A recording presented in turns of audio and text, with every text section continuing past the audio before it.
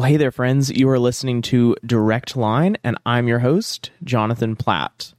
This week is a little bit different. It is a short episode, or, if you'll let me, a short-isode. You heard that right. A short-isode.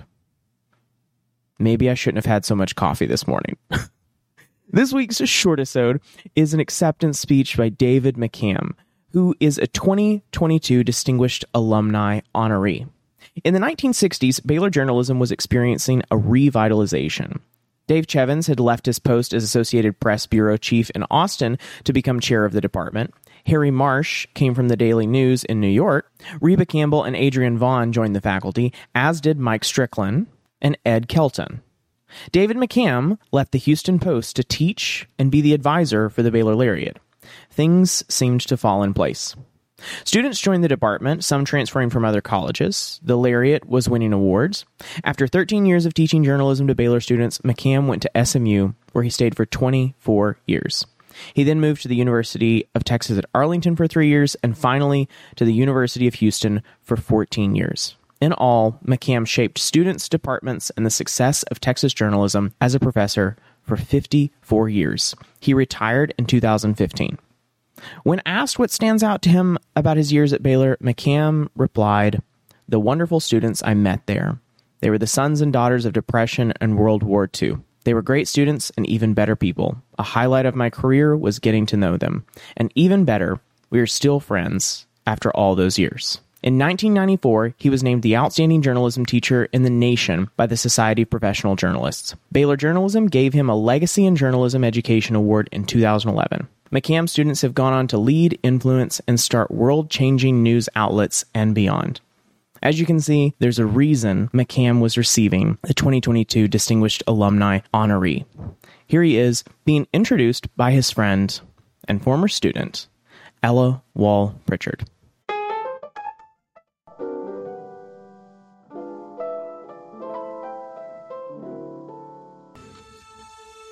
There's no way that I can describe the depth and breadth of David McHam's 60-plus years of influence on the teaching and practice of journalism in the United States.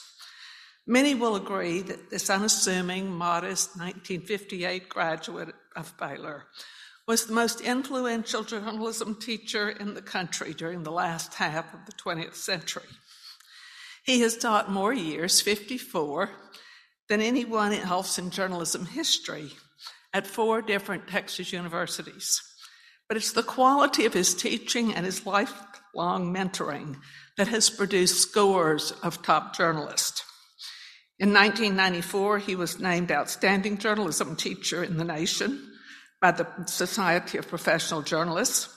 And in 2016, the Columbia University Graduate School of Journalism honored him as a distinguished alumnus.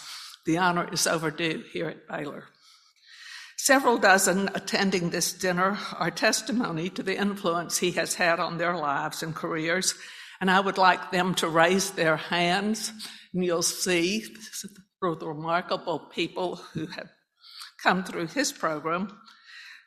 I am merely David's friend, probably his oldest living ex-student, one of the handful in the first classes he taught here in 1961, and one of the few people in the room who knew his wife, Betty Lynn, before he did.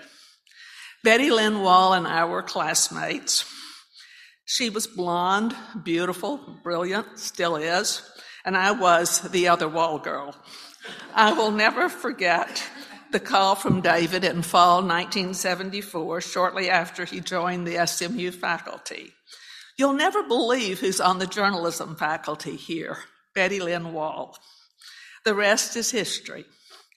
Betty Lynn should be a distinguished alumna herself. In the 1990s, she was named a vice president of Shell Oil Company and head of the Shell Foundation, long before women were common in the C-suite. You can Google to learn more about McHam's illustrious career. There are pages of hits and links. I'd like to close by naming his unique gifts to Baylor. He and department chair, the late, great Dave Chevins, used their connections to get us jobs. They also taught us to give back. They challenged us to endow a much-needed second scholarship for the department back in 1963, and today the department awards $240,000 a year to students, more than any other department in the College of Arts and Sciences. The early 70s were tough for the Baylor Journalism Department, and students, faculty, and even alumni were bruised and battered. David could have simply walked away, and we would have walked away too, but he didn't. We're a tight fraternity. 4 of us have been named distinguished alumni. 3 have served on the Baylor board. Tony Peterson leads this organization. We owe so much to Baylor, but we owe it in large part due to McHam. It's my great honor to introduce David McHam, distinguished alumnus of Baylor University.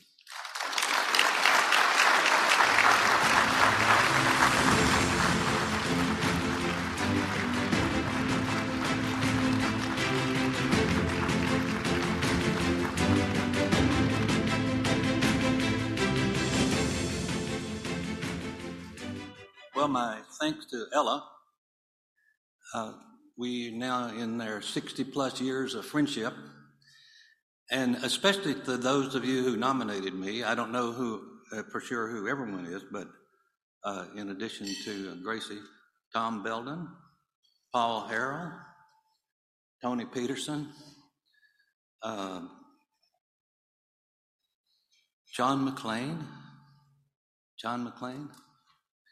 and perhaps others that I'm missing. I appreciate Will Norton making it all the way from Mississippi, getting the award for coming so far, and I thank to my granddaughter Judith Haig for the pictures. It helps to have friends in high places. A special thanks to my wife, Betty Lynn, who, when we got married, we had 3 college-age sons, and so one of us had to go to work to make a living, and she's the one that went to work, so I appreciate that after all these years. And I appreciate all of you who came, and especially to Gracie, who could organize anything. You know, we ought to just name her for the permanent organizer of the Alumni Foundation. Let me tell you a little bit about how I got here. In 1952, I'll let you think about that a minute. 1952. We had something called the conflict in Korea, and people were getting drafted.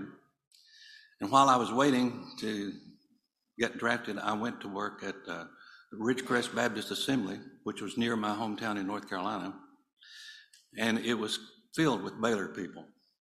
Some of those I stayed in touch with afterwards. Bill McCormick,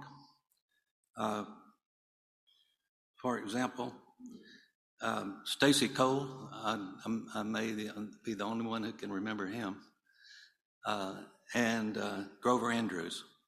So then I went off and spent 3 years in the Marine Corps and ended up coming to Baylor to finish school. And when I did, Grover Andrews was here, and he was the vice president, our vice president, the person who was second in charge of the public relations department. And so then I went on to graduate school and ended up working at the Houston Post.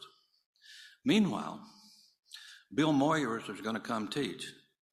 Bill Moyers, some of y'all remember him, right? Why was he going to come teach? He had gone to the seminary, and he and Grover were friends, and he agreed to come teach, except that he went with Lyndon Johnson to Los Angeles in the summer of 1960, and when Johnson was nominated vice president, Bill called Abner McCall and said he wasn't going to be able to make it. Sherry Castello filled in for a year, and then she and Don went to California. And Grover suggested to President McCall that I could probably, that I might be willing to come.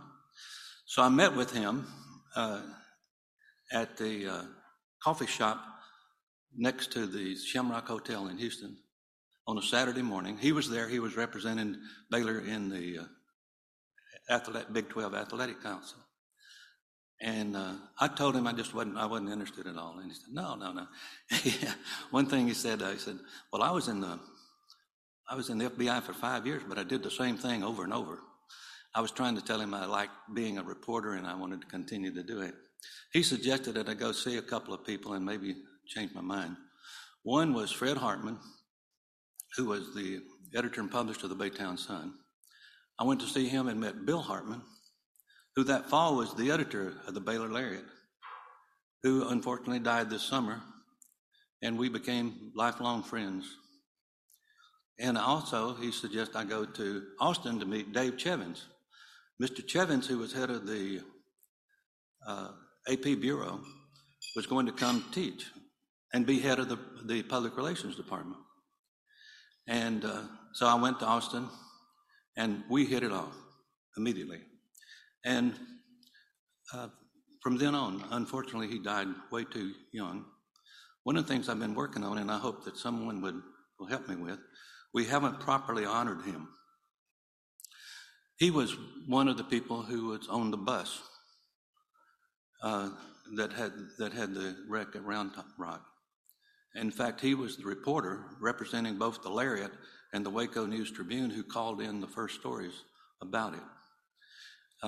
He was a wonderful man, and as you may know, he's part of the Dawson family. And one of his daughters is here tonight that many of you know, who is Alice Baird. And I hope sometime we can figure out a better way to honor him than we have. When I came here in the fall of 1961, I was the youngest faculty member. I was so young that many of the faculty members felt sorry for me and kind of took me under their wing. First among them was Ralph Lynn, of course, and I just absorbed everything that he said. The thing he said that I think probably had the greatest effect on me was this: be yourself. and as those of you who remember, he said, besides, you can't be anybody else. And I think that helped get me started. I had Robert Miller was one of my teachers, and we had started the honors program. And at some point, I started teaching a class, or was going to teach a class in the honors program, and he said, well, I want you to be on the honors committee. And I said, Bob, I didn't make that kind of grades. I said, I only made a B in your class. He said, well, I'll tell you what, I won't tell anybody if you don't. And Tom Parrish came, and we hit it off immediately because I knew his wife before he did, and before Michael did. Although I didn't know her in that way, when I knew her name was Miss Thomas, and she taught in my high school, and for a while lived across the street from me. And so when they show up and eventually put it all together, I think that's kind of strange. I tell you this by saying the single greatest class I was ever in involved Tom Parrish. And I want to tell you why. Tom was at Pearl Harbor the day of the attack. And occasionally he had talked about it, but he tired of talking about it. And at one point he said, well, I'm just not going to talk about it anymore. But one day in the late 60s, the Pearl Harbor Day fell on the same day I was having a history class, and he came and talked. I can almost remember a great deal of what he said that day. And what I remember most is the emotion that came out of it. And when he was over and there was not a dry eye in the room, he turned and walked out the door. Thank you for this honor. It's the honor of my life.